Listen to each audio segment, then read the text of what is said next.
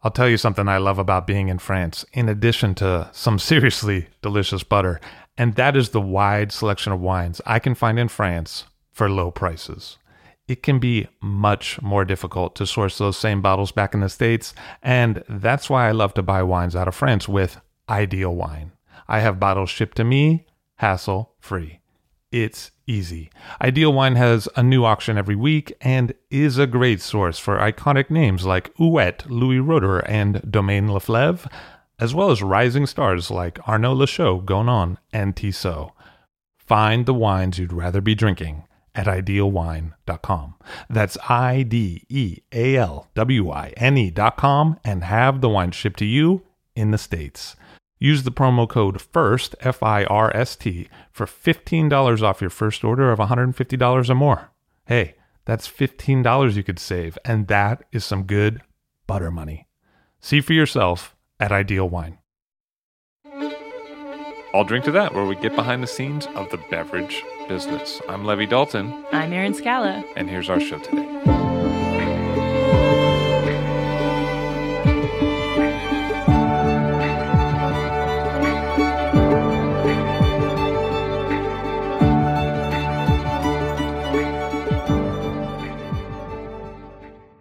Martha Stewman on the show of the Living Wines Collective. Hello, how are you? I'm doing well, Levi. Thanks for having me. Nice to see you. So you grew up in California? I grew up in Sebastopol, which is now definitely a well-known wine region, but at the time I was there, it was much more an apple-producing area and a lot of dairy farms. But a lot of farming. Yeah, a lot of farming, always agricultural. A little bit of a kind of hippie retreat vibe to it. Who were you as a person? I mean, when you were younger, what were you up to? I was middle child, 2 brothers, and I kind of I wanted to be a tomboy, and I would do tomboy-like things, and then occasionally I'd go play with my friends and, sneak that I was playing Barbies, but never really told anyone. So you're exactly the same person. So that's kind of my read, like, right now. I mean, minus the Barbies, but, like, kind of tomboy. And yeah, exactly. You're kind of tomboy. I like, I work in wine production, and I love the machinery. I love trying to fix things, but I also, want to be feminine. So yeah. What was your family like? Both of my parents own their own businesses, and both in some capacity work with their hands. My mom designs gardens, and so she's outdoors gardening all day, and my dad builds homes. So a lot of kind of do-it-yourself. Sometimes, you look at it almost to a fault where it's like, oh, we've actually had that washing machine for 25 years, which is excellent. I mean, I love that people can take things apart and fix them, and I think, there's a lot of value in that. And so that definitely left an impression on me. At least they fixed them. Yeah. You know what I mean? Yeah. My mom just kept things. Yeah. I remember we used to have to take the clothes out of the dryer because it would start them on fire if you left it there too long. It just would keep going. There was no stop. And, Well, there's little quirks like that. Like, don't leave the house with the dryer on because you can't. Because because there's not going to be a house later. Yeah. And I was always like, could we get this fixed is there someone who does this kind of thing, or maybe just get a new one? It wasn't her style to spend money. Exactly. No, same with my folks. Where'd you go to school? I grew up in Sebastopol, graduated, and knew I wanted to be in a city and be somewhere that was, Sebastopol is Green Party majority. So I wanted to say, okay, let's get some other perspectives. And yes, I'm fairly liberal. But so I went to LA and went to school there, to UCLA. And you wanted a big change. You wanted to get out of the neighborhood, basically. Yeah. I mean, I loved my high school. I loved my upbringing, but I definitely wanted an adventure. And so I saw that in LA and got there. And the only thing I knew I wanted to do when I got to school was study Italian. But I also thought, okay, I don't want to solely study Italian because I don't know where that will actually take me in terms of career. So played around for a while in school and finally decided on a geography environmental studies major, which is very broad.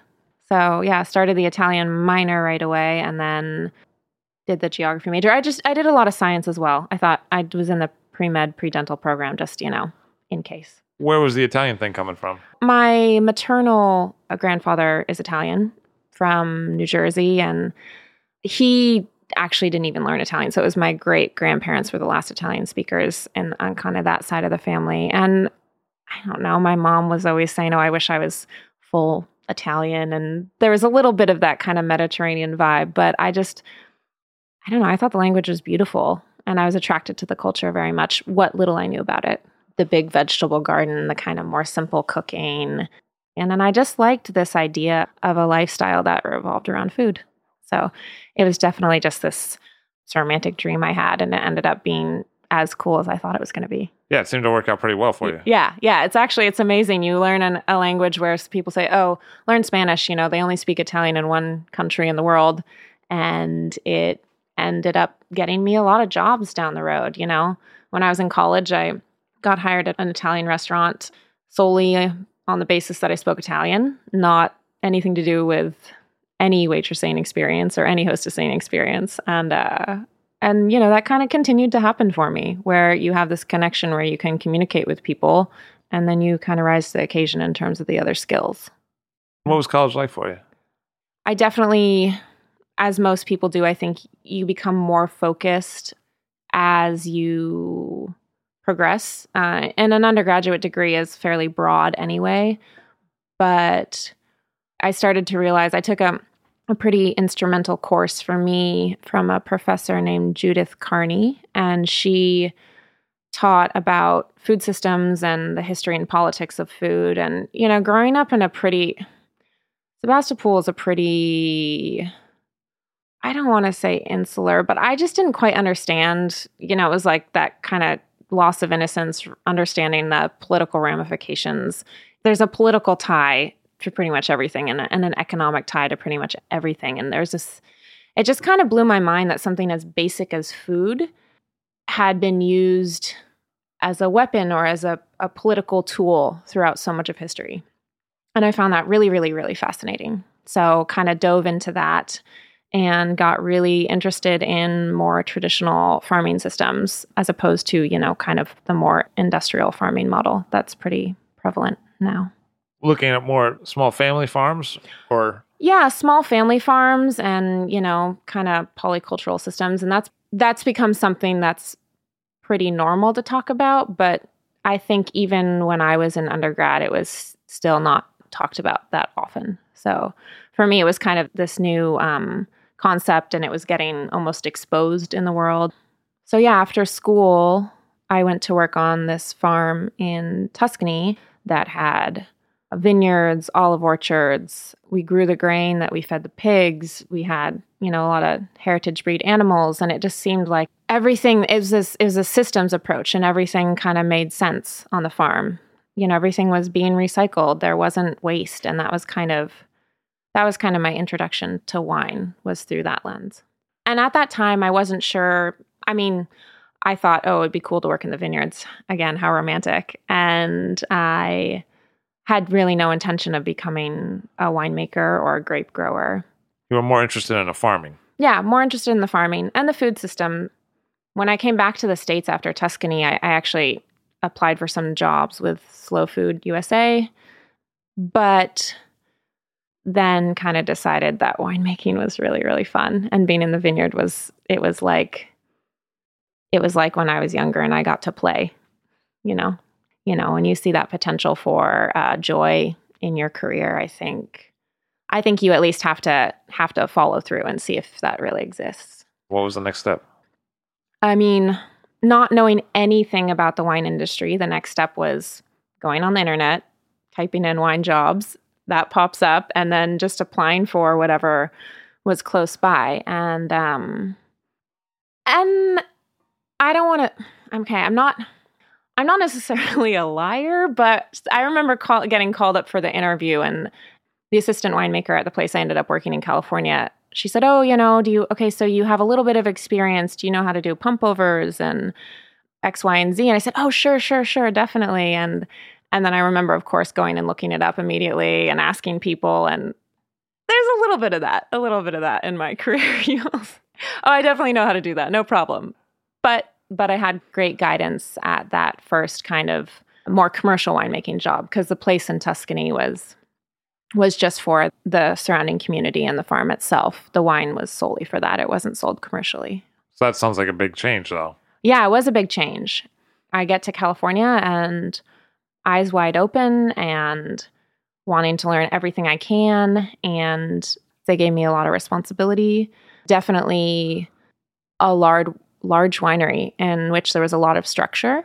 And there was a specific way the wines were going to be made.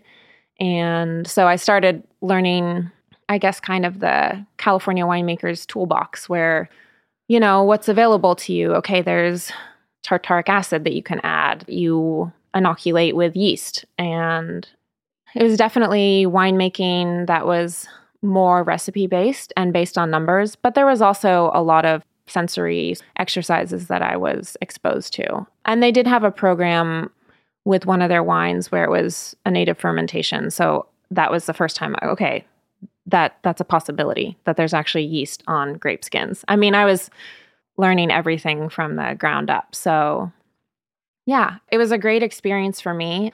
Obviously, with my upbringing, was most interested in the native fermentations because I thought they were fascinating. And yet, I worked for this place 2 different vintages, and I remember the second vintage, I was more kind of in a managerial role, and they gave me all the winemaking protocols. Like, you know, for the Sauvignon Blanc, we add 2 pounds per 1,000 gallons of tartaric acid. And I remember just taking these and thinking, okay, I need to like put these in a safe place. I need to keep these. These are going to be useful for me down the road. I need to know, like, this is like the proprietary secret. This is like the key to making wine. And I say that more as, you know, to highlight how little I knew in terms of, I didn't really have any sort of intuitive memory yet with winemaking. There was no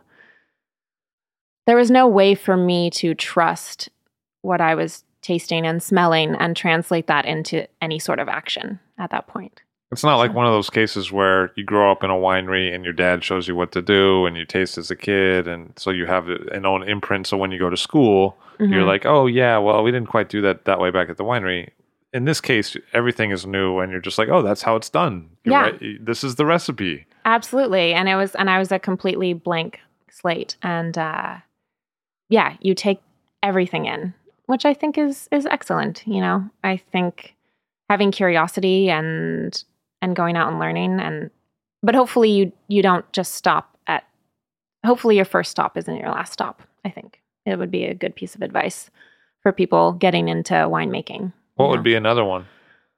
Seek out people who are excited to teach you. So seek out a mentor. Did that happen for you? Yes, that happened. That happened to me in a few different circumstances.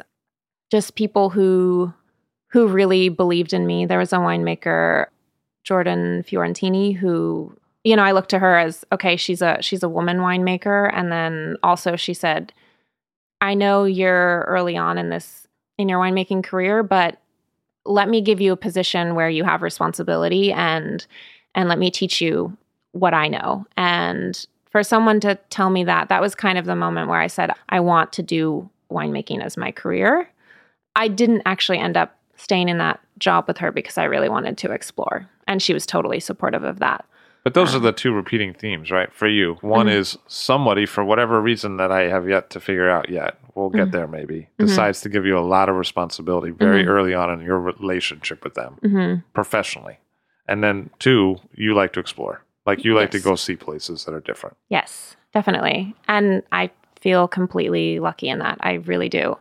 Like you said, for whatever reason, I feel like people have been very open with me and want to teach me and want to learn from me in whatever way. I mean, and these are relationships in which the person has far more experience and it's not like I'm trying to tell them what to do, but that they actually want to listen to, and it's a collaborative experience, which has been really, really, really great. So what are some examples of that? Kind of the strongest example of that was working for Giusto Occhipinti. And that was kind of later down the road in my series of apprenticeships. But he was incredibly, incredibly open to mentoring me and to hearing what I had to say. I mean, from day one, he had no idea what my background was, The only thing maybe that was an advantage to me immediately was that I could communicate with him. I don't think he'd probably had many interns who could speak Italian. So that was perhaps part of it, but also just...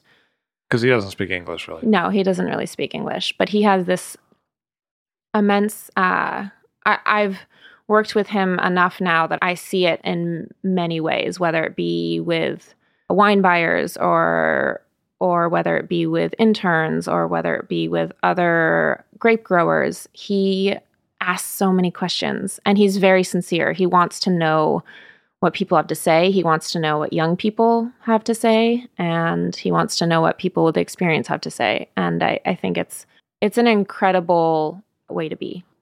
So I had, fast forward a little bit, I had graduated from Davis. I went back to school there, and I wanted to kind of do one last apprenticeship before, I don't know, settling down, I guess was what my thoughts were. And his wines had always really moved me. They were some of the first natural wines that I had been exposed to years prior. And so I reached out to him. And when I arrived, he was on vacation. But the minute he got back, he came up to me and said, Martha, okay, tomorrow I want you to go out into the vineyard. I want you to taste everything. And he kind of explained to me the difference between Nero d'Avola and Frappato, what they look like, so I could identify things and taste the whites and tell me if you think we should pick and when. And I thought, okay, I am willing to do whatever you want me to do, but that's, and I don't know if he didn't have any work for me to do. And so he just sent me out into the vineyard for a while to taste the fruit but I do think that he actually was going to put a little credence in what I had to say about the fruit. I said, Giusto, I've never worked with the fruit. I've never worked in Sicily. These are different varieties that I'm not used to. What do you want me to look for? And he said, you're a human being. You know when fruit tastes ripe. And it was kind of like this, it's not that complicated sort of thing. And so I went out and I did that, and we talked about it. And then from that day forward, I felt very comfortable expressing my opinion. And I think that was a really, really cool thing for him to do early on with somebody, because it gave them the space. So what'd you taste when you went out there? I mean, did it seem like... For me, I felt like it was the first time I learned that fruit can have an incredible depth of ripeness and yet a freshness and an acidity. And those two things aren't mutually exclusive. Because I think a lot of what I'd been exposed to prior was either in a cool climate, so of course had beautiful acidity, or were more international varieties grown in warm climate where your acid and your ripeness are kind of at odds with one another. And I thought, okay, this is incredible. These indigenous grape varieties maintain their acidity in a warm climate. And then also the soil at Kos in Victoria is so nutrient poor that you never get a high degree of alcohol, and yet you get ripeness. And it was a crazy epiphany for me. So pretty basic, but we're always learning and being exposed to new things. And how does Frappato differ from Nero d'Avola? Frappato is kind of this beautiful, ethereal, aromatic variety, and Nero d'Avola is a bit more savory. They both have acidity, but Nero d'Avola has a little more tannin and a little more structure. And so you're out there tasting, and you're like, maybe I'll just fuck with him and tell him he has to get out of here right now. You know? I mean, what'd you do? I mean, yeah. Well, actually, there was a little bit where I was like, hey, Giusto, come look at this. There's, you start to see like that teeny tiny little, there was like a little bit, I think one berry that I found that had a little bit of botrytis on it. And I was like, oh, check this out. Like, you might want to get it off the vine. He was like, that's not a problem. So, no, it was good. And we harvested soon after. I think I was there in 2012. It was a fairly easy year in terms of ripeness. So, what was winery work like? I was the only intern there and the only American, and I could communicate with the men I worked with, but there was definitely a slightly prevailing attitude that maybe women shouldn't be doing physical labor in the winery. I mean, that's something I've come across probably your whole life. in many circumstances. Yeah. It's definitely, it's out there. I'm not going to say that it's not a factor. It certainly is. How do you deal with that? I mean, what do? You just work harder? Or? Well, at Coast, yeah, I could see that it was a big enough hurdle for me to get over that I lived above the winery and I woke up really early one day and I set up all the equipment and all the machinery by myself. And and the workers showed up and they were like, Martha, did you do this? And I said, yeah, like I'm not totally helpless. And then it was funny from then on, 50 pounds, like it was like, oh yeah, she can lift it. She's fine. And I was like, actually, can I get a hand with this, please? So, it was a way to tip the scales. And it was, sometimes you do feel like you have to prove yourself a little bit. But in the end, you just work hard like you would no matter what your gender is. And hopefully it shows through that you're serious about what you do. I guess I'm surprised to hear that it happened down there because I think of Ariana and, strong female winemaker. And so I would think that they would all be used to this concept by now. But you'd think so, but definitely I think they kind of started, it was almost, when I'd asked them about Ariana, it was almost like, oh, well, she's her own category. It was like they still saw the world in masculine and feminine. And it was a very black and white sort of situation. It was like that was the exception that proved the rule right there. Yeah. That kind of thing. Yeah, exactly. So, and every culture is different. You still, you travel to all these places and you try to maintain a certain amount of cultural sensitivity. I mean, yeah, if someone wants to open a door for me, great, thank you. There's no argument. But when it comes to kind of, if you feel like you're not going to get a full experience because of your gender, I think you kind of need to try to communicate that and say, no, I want to be doing these things. I'm perfectly capable of driving a tractor, or I'm perfectly capable of these things. You also have to communicate with people. And I think once that happens, I haven't come across people who still say, no, you can't do this because you're a woman. They just assume that maybe you can't, and so then they don't ask you, and then you're like, no, really, I could. Yeah, so exactly. To go into things without taking offense, and then to just try to communicate that here are my skills, and I can do these things. And then usually people are responsive. How about the wine style? Did you naturally gravitate towards kind of a more natural style? Yeah, definitely. I mean, that's a huge part of my winemaking philosophy now. Absolutely. Where did that start? I mean, at what point were you like, oh, okay. I mean, working at the industrial place, coming into Coast, that seems like a kind of a leap. Yeah, it was a leap. I think, after leaving California, wanting to explore a bit more, I ended up, and this was just via a recommendation. I knew nothing about the place. I was drinking some wines from Alsace, actually. And I thought, okay, well, these are fresh and delicious, and let's go see what that's about. I didn't really have this mentality yet where I wanted to focus more on Mediterranean things that would help me later if I wanted to make wine in California. So Well, you probably didn't put that together yet. No, I didn't. I was just, the world's an open book. Let's go. I was drinking this wine once and immediately started applying afterwards. So it was, and I actually can't even remember the wine. But I applied for a few places in Alsace and a few places in Germany via some recommendations and ended up at Heyman Loewenstein in the Mosel. It's actually like really one of my favorite wineries. Just from the wines, Yeah, and it was an excellent recommendation through a friend of a friend, so I can't thank whoever it was.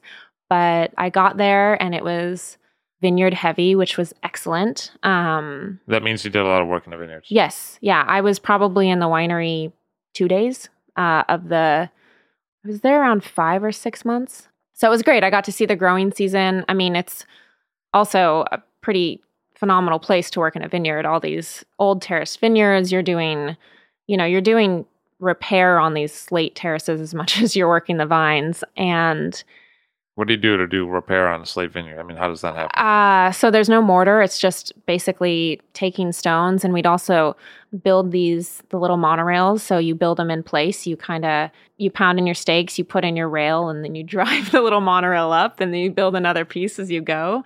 I mean, they're incredibly, I was in better shape than I've ever been in. It's an incredibly challenging place to work. I have an immense amount of respect for Reinhard and Connie for wanting to keep these vineyards alive and wanting to continue to repair these walls. And because a lot in Germany is not on terraces anymore. Yeah, a lot isn't. Those were relics of the past, and you still see them sometimes, but they're not kept up.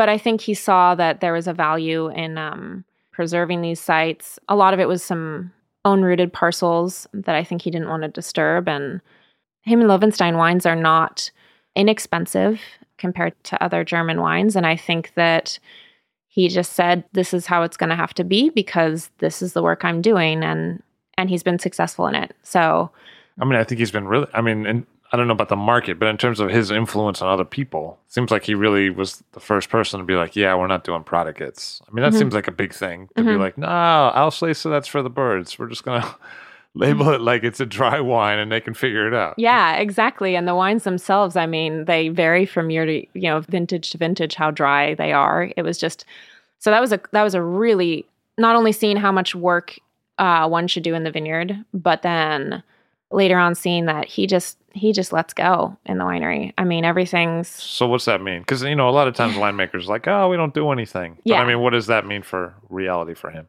Because when we were actually harvesting, the process was so slow that we'd bring in a small amount of grapes and it would take all day. So the grapes rested overnight and then we would press them in the morning. And that was it. Some of his kind of like the Schieferterrassen, which is a blend of different vineyards, then he would put that kind of base blend to season his foudre, and then the single vineyards would all get put in their own foudre or into some stainless steel and then left. And it was great to see not only a native primary fermentation, but allowing things to go through malolactic fermentation if they wanted to, which is, you think, especially with these kind of beautifully aromatic white wines, that malolactic is at odds. And I absolutely don't think they are. I think that not only does it provide stability in the wine, but it provides a kind of a savory character that's very much in harmony with all of these aromatic notes. So that was a really, really cool thing for me to see, that there aren't boxes for wines. It's not like, oh, you're making an aromatic white wine, therefore you have to add a lot of sulfur and prevent malo from happening. It's, the anticipation in knowing that you're going to go through those processes, that you make certain decisions in the vineyard, or you're just at peace with making a certain type of wine. So he never, if a wine ended up off dry, it was because the fermentation had arrested and he'd left it for a while and it was stable, and then we were going to bottle it. It was definitely a pretty amazing process. Kind of the opposite of that first wine job you had. Yeah, definitely the opposite. Very much letting the wine do what it wants to do.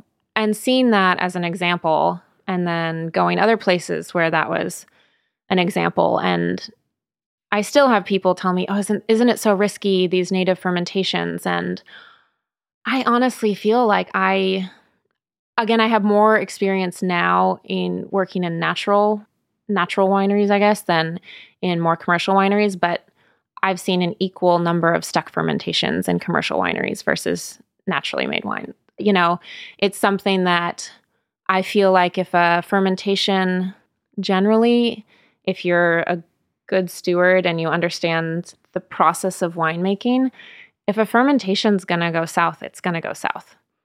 I sometimes think that adding commercial yeast, sometimes you're actually exacerbating a problem because you're creating this huge population that maybe grows a little too fast, outgrows its nutrients, and then ends up crashing. And so it's kind of I was speaking with Jerome Lenoir at La Roche and Chinon, and he was saying, I don't add anything but sulfur to my wines because once you do one thing, you just have to do another thing, and it's too much. It's too much. And I feel similarly now. I feel very much at peace with just letting things be.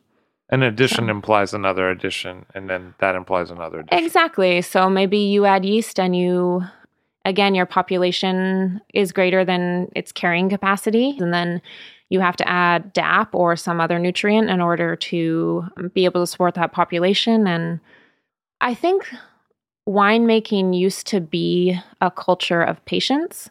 And I think we've really lost that a lot now. I'd like to return to that. I would like to, it's okay if a white wine ferments through the winter and into the spring. I'm fine with that. I think sometimes it's more interesting, and it's okay if a wine needs to age an additional year to achieve stability. I think being a little more patient could really benefit our collective winemaking. So one of the things you hear about German wine a lot is, oh, well, that needs to have a lot of sulfur because it's sweet. Does that mean that Heimann Lowenstein wasn't using botrytis or wasn't making sweet wine? Or even in a lot of his still wines, I think he trying to assign a percentage to it. It might have been up to 10 or so percent botrytis fruit. Again, this was a number of years ago, but my impression is that he really enjoyed that character that it gave it. It was kind of this another dimension to the wines. Again, more kind of savory and just a little hint of it. You know, it's like putting a little something salty in a sweet dish. And so we did that with the still wines, and then we also definitely worked with Trockenbeer Auslese, and we had a beer Auslese as well. So there was a lot of that was a fun learning experience too, was being out in the vineyard and selecting for different levels of and quality of botrytis, and then going back to the winery and sorting berry by berry, literally into different bins, what was destined for which sweetness level.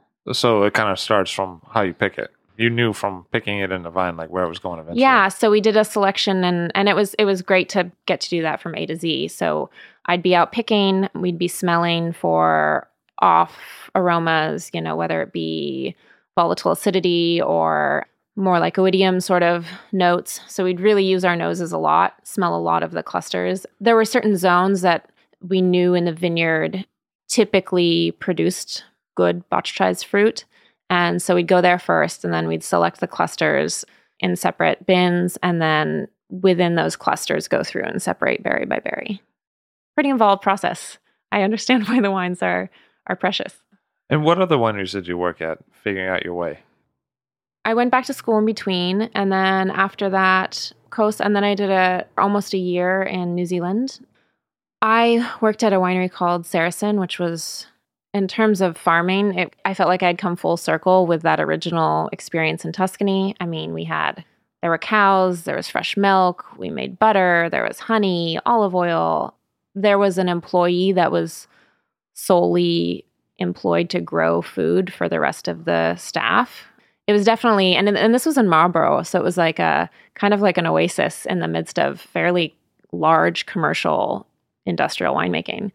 The whole property was biodynamic and 110 hectare, I think. So it's a lot to do in biodynamic, but it also afforded, though, the vineyard manager to do some fun experiments like a sulfur-free block, because honestly, if it gives you room to experiment when you're working on that sort of scale, definitely. So there was a sulfur-free Sauvignon Blanc block, and then we also made a wine that was sulfur-free from it. So it was kind of a cool thing to see how that turned out. It was actually one of my favorite wines. It had a lightness and a freshness that I didn't necessarily see. It didn't quite have the aromatics that you associate with New Zealand Sauvignon Blanc. There's a little bit more minerality to it. The aromatics were a little more subdued. And yeah, there were some savory notes that I thought showed through a little bit more.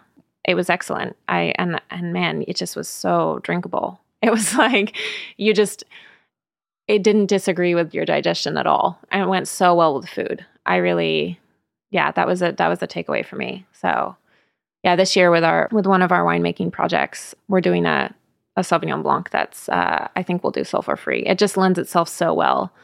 Sauvignon Blanc is traditionally a fairly reductive variety, and it just maintains freshness very easily without the use of sulfur. And I'm not dogmatic one way or another. I add sulfur to most of my wines. How did you find your way from working for other wineries in different parts of the world to doing your own project with other partners? That again goes back to my time in Sicily. When I first started working with Giusto, I mean, he lives very close by to his niece, Arianna, and we'd have dinner a lot. And both Giusto and Arianna asked me early on, oh, so do you want to make your own wine? And I said, yeah, I've been thinking about it for many years. And they said, oh, are you going to go back and do that? And I said, no, I have some other jobs lined up. And they said, oh, well, you need to start. You know, and I think particularly having Arianna tell me these things, and I look at her and she's been in business for 10 years. And I thought to myself, yeah, and I kind of would come up with excuses that were I thought reasonable. I mean, I have no financial backing. Starting really with zero, but they just said, don't worry about it. Just decide where you want to be and start making wine. Like you'll never feel completely ready. Just start doing it. So reaching out to my friends who I went to school with at Davis, they were kind of going through some similar experiences and really getting interested in the farming side of things. And then also very much part of that kind of hands-off, minimalistic winemaking. That's interesting because you don't really associate that with the Davis School of Teaching. Yeah, it's not very normal. I feel like we had a really special cohort. Was that generational or what caused that? I think it was total luck. There was a guy we went to school with, Junichi Fujita, and he was really interested in natural wine before he went to school and kind of started introducing us to these wines. And they just resonated with us. It was an expression that we hadn't really tasted that much before, and kind of being so engrossed in the technical aspects at that point was almost a boon to us because we saw that, okay, there's all these succession of like yeast and bacteria species that are happening, but look at what these people are doing with it. Look at how these technical, I think we could grasp how technical natural winemaking could be. That's interesting because that's not a statement you hear very often. Yeah. No, it is. And I know one of my business partners, Sean, he talks about a lot of the natural winemakers he worked with, they're extremely technical. I mean, they're all bringing their wines and looking through microscopes and seeing what their biology is. And they have a huge base knowledge. And, going back to him and Loewenstein, Reinhard had great technical knowledge. I don't think that it's kind of a hands-off approach necessarily from the get-go with some people, but I think that a lot of people really, really know the ins and outs of winemaking. It's not just a bunch of know-nothings who are like, I don't know, I don't do anything and it works out. Yeah. It's not like that. I've found that for the majority now of winemakers, it's definitely not like that. So you're saying that the basketball players have to practice before they're good in a game? Is that what you're trying to say? Yeah, exactly. And, at Davis too, even though it's known as being a school that teaches an interventionist winemaking approach, and I would say that that's pretty accurate. I still had professors. I remember, so one of the courses that was required of us was called wine stability. And it was beyond the microbiology of what's happening in wine, more kind of the chemical processes that happen, as tannins bind, as wine oxidizes, those sort of topics. And the very first day of the course, the professor said, I've been teaching this for years. And I tell my class every year, I hope there is one day where I don't have to teach this. I hope people understand what the fruit that they bring in is giving them and that they don't have to find to soften tannins, that they just understand that it comes before. Like, this is a Band-Aid. And he said it straight up like that. I mean, and then I think a lot of people might have, forgotten that or just taken it, not to heart as much as I did. So you're saying that Robin Williams from the Dead Poets Society was your teacher at Davis, and he told you to rip pages out of the book because it had a good beat, but you couldn't dance to it, and you don't judge poetry that way? Is that... That's pretty much the gist. Is that basically it? Yeah, that's basically it. And then after he died, everyone stood on their desk and did Captain, My Captain? Oh, man, if only. Davis was fun. It didn't quite get that fun. That was more outside of class. It kind of sounds like you guys were like the Breakfast Club. Like, we met in detention. Yeah.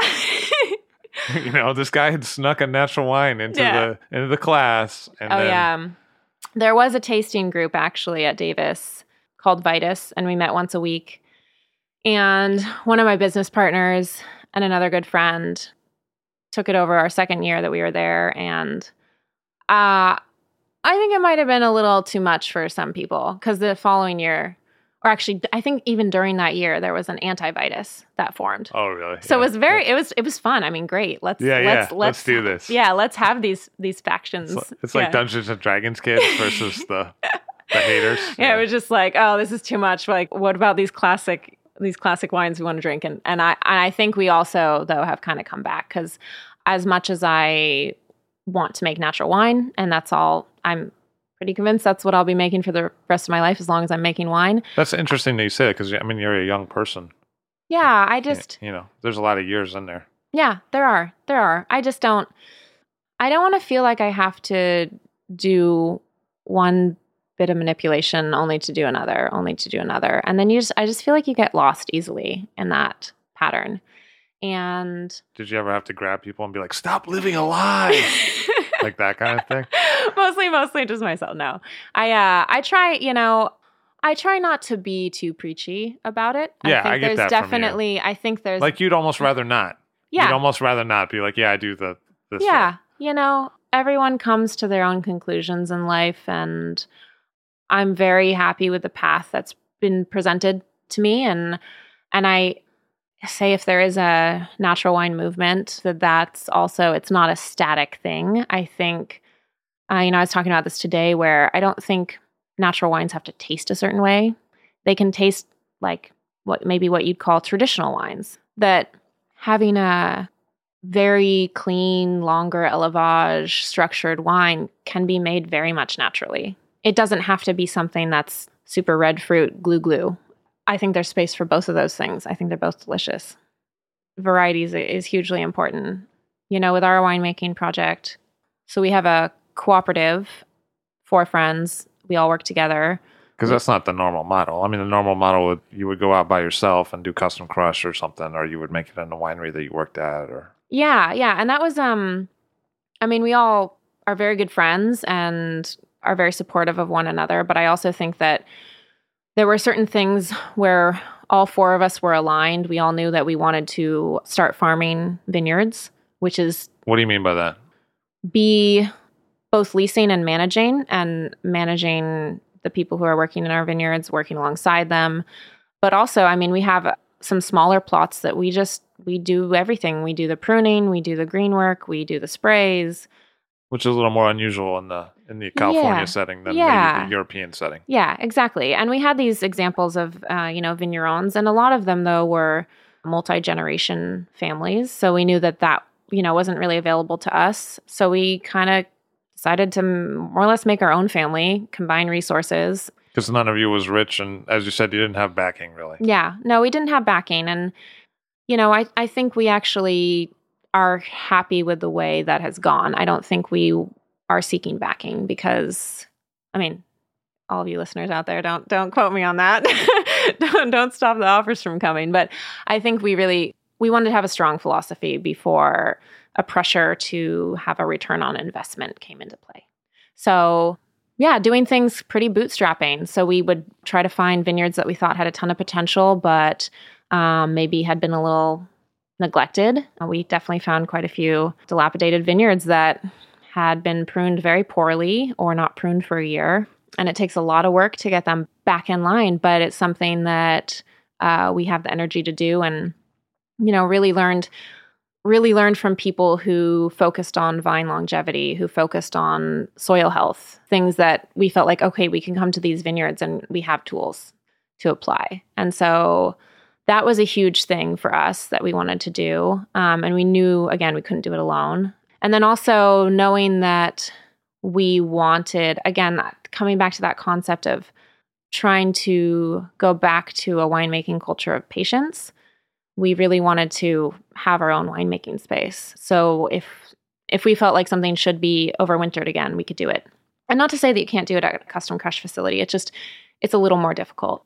And we wanted to not have any yeast in our winery. So found a space and decided to combine resources with equipment. And then it kind of slowly progressed where we said to ourselves, let's just combine the whole business. We all want to be out farming. We want to be making wine. We don't want to be running our own businesses. So the 4 of us can kind of divide and conquer the less glamorous parts of the industry, which is compliance and that sort of stuff. Well, that's actually kind of amazing what you're describing.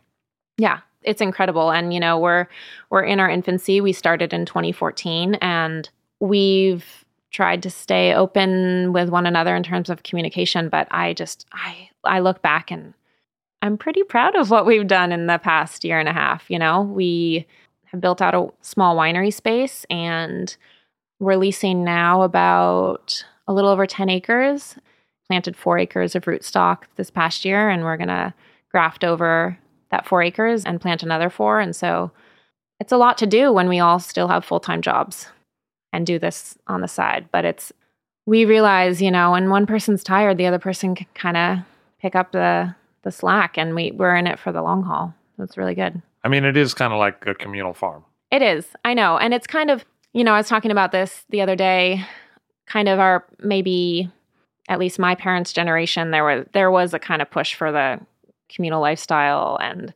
we're not all trying to live together. We're not all trying, but we're right. I don't go to your house and see like a bed where all four of you sleep, no, like that kind of thing. We haven't gotten there yet. No. But I think it's we do realize that cooperation is kind of in our future. I think as a society, we're living in smaller spaces. There's more communal living. There's more collaboration. We're kind of in a more of a shared economy, and it made sense for us to do that with wine in California. Because when I look at the explosion of wine labels in California, it seems like people tend to, as soon as they can, start their own thing on their own, Yeah. And it is highly competitive, but I think part of it was a desire, to create for oneself. I think that's a huge kind of fundamental push in someone who works with their hands, who wants to create. You do want to kind of go out and see what you're capable of on your own.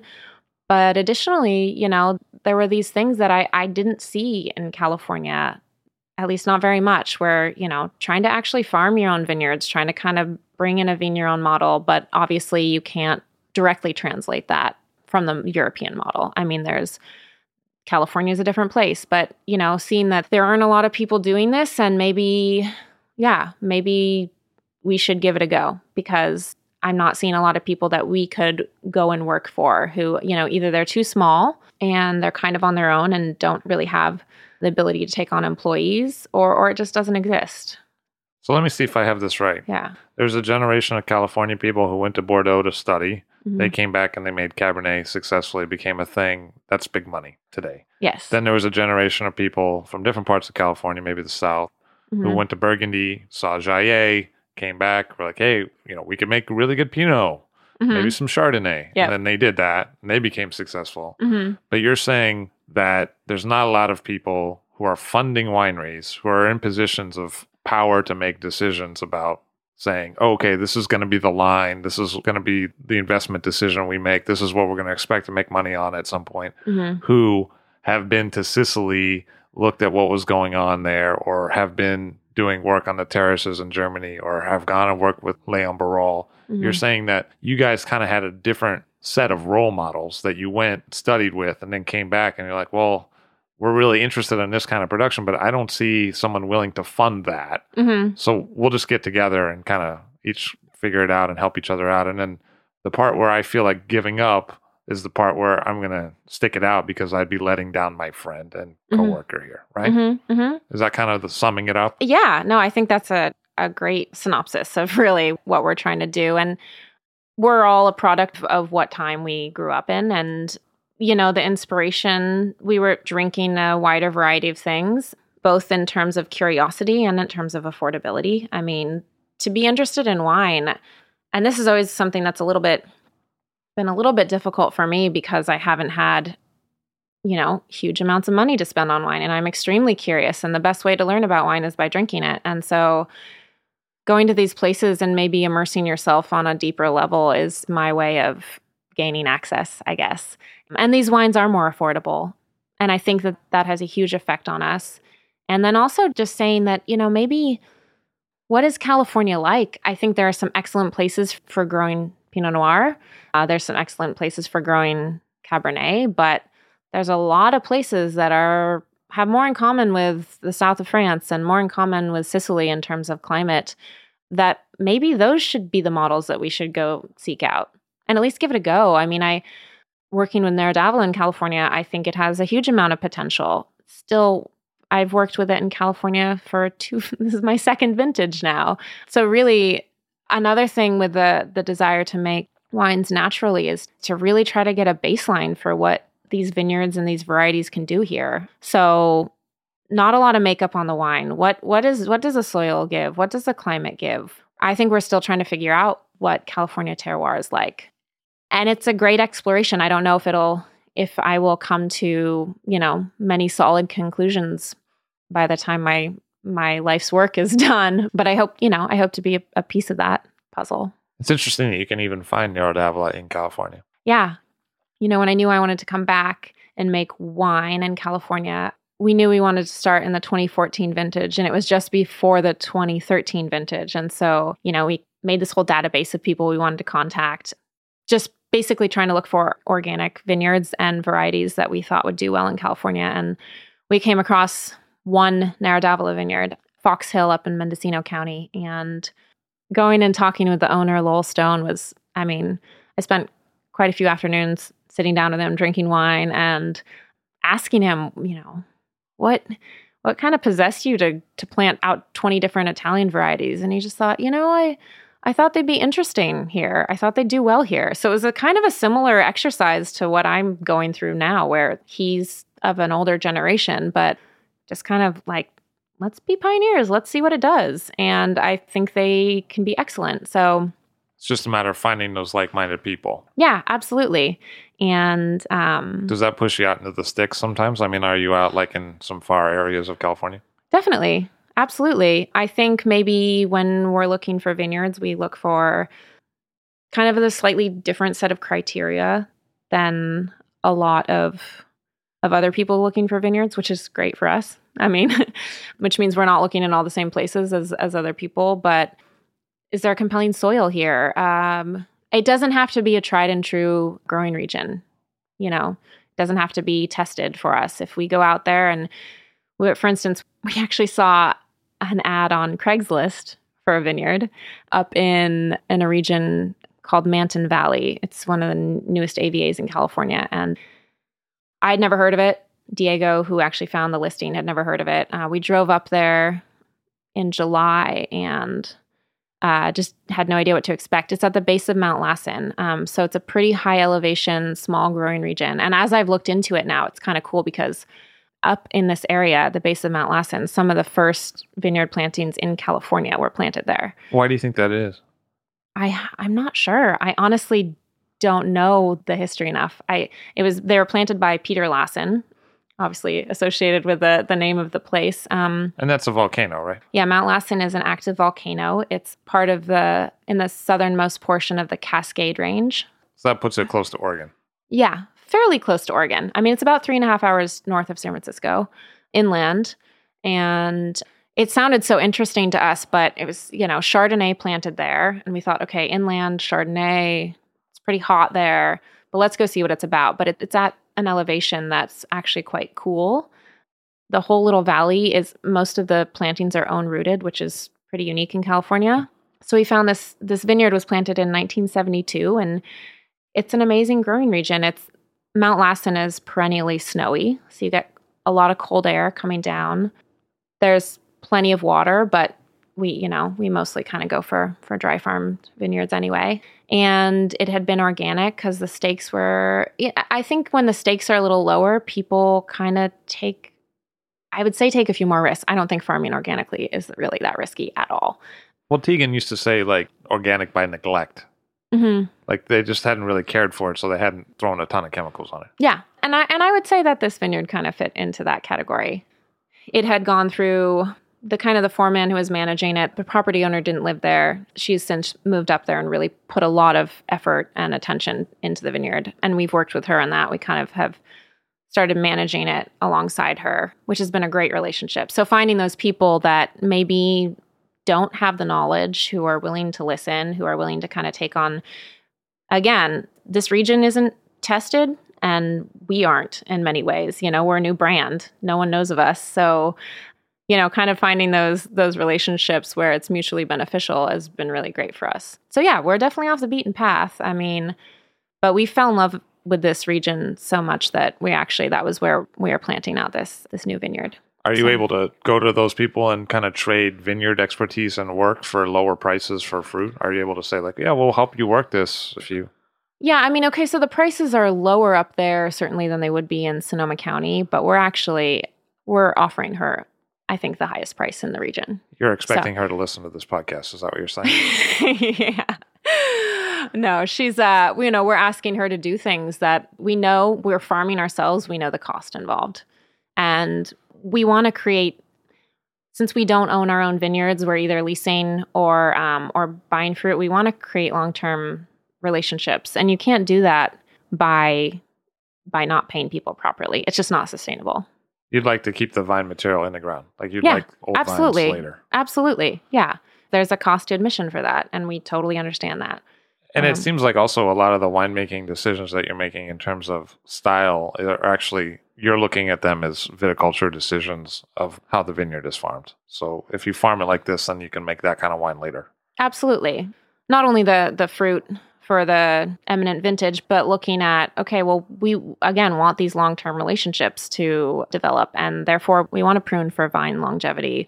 We want to take the time to feed the soils in a proper way so that the vines don't peter out over time. So we're trying to have a long-term approach, even though we're very young. And I think we've worked for enough people where that has been a huge priority that it can't help but rub off on us. So, and I'd like to see more of it in California. I really would. I think, agriculture in general in California is one of taking more kind of than we put back, in going maybe back to my hippie Sebastopol roots. It's just not equitable for the long term. Yield is very important. I'm not going to discount that. But particularly in wine, I think that we are in an industry where we can use the fact that we produce a slightly more premium product in order to kind of catalyze change in agriculture in general in California. We should be farming vineyards organically. I don't see why we shouldn't be doing that. Certainly in the premium wine world, we have the margins to do that. It's kind of, there's a certain social responsibility to that. I mean, there's a lot of ways to do things. Let's kind of set an example for the rest of agriculture if we can. And I'm not just talking about farming practices. I'm also talking, there's a whole slew of things involved with labor that I think that we could really set an example for the rest of the industry. Because this is not a cash crop. You're not making pennies on the thing. You'd like to turn this around and treat people with respect and giving them a living wage. Absolutely. Yeah. I think we can do that in this industry. Definitely. And hopefully we can start doing that with a lot of the things that we farm. You got to maybe be a little more creative with it. And it was interesting for me when I worked in Australia for a little bit, and it was interesting, at least even in the winemaking side of things, the hierarchy wasn't quite as stratified as it is in California. The head winemaker would certainly make more than the cellar hands, but the cellar hands in Australia would make a lot more, relative to us. So it was like the head winemaker took a little bit of a pay cut. The cellar hands had a little bit more money. The hierarchy was still there, but I wonder if we maybe need to do that there's just such a divide in California with viticulture and winemaking where it's we're not in a caste system. Like, we don't have to have a showy estate by any means. Like, I certainly want to be comfortable in life, but I also want to have employees that are knowledgeable, that are there for the long term. And that may involve, bringing in other aspects of farming. Again, it's not just the kind of ecological benefits involved with having animals in the vineyard or having other things growing there, but it keeps employees busy year round. I think it's just kind of a healthier system, both socially and environmentally. Martha Stewman has seen what's possible in California, and she sees that as a responsibility. Thank you very much for being here today. Thank you, Levy. Martha Stewman of the Living Wines Collective in California. All Drink to That is hosted and produced by myself, Levy Dalton. Aaron Scala has contributed original pieces. Editorial assistance has been provided by Bill Kimsey. The show music was performed and composed by Rob Moose and Thomas Bartlett. Show artwork by Alicia Tenoyan. T-shirts, sweatshirts, coffee mugs, and so much more, including show stickers, notebooks, and even gift wrap, are available for sale if you check the show website, alldrinktothatpod.com. That's ILL, drinktothatpod.com, which is the same place you'd go to sign up for our email list or to make one of the crucially important donations that help keep this show operating. You can donate from anywhere using PayPal or Stripe on the show website. Remember to hit subscribe or to follow this show in your favorite podcast app, please. That's super important to see every episode. And thank you for listening.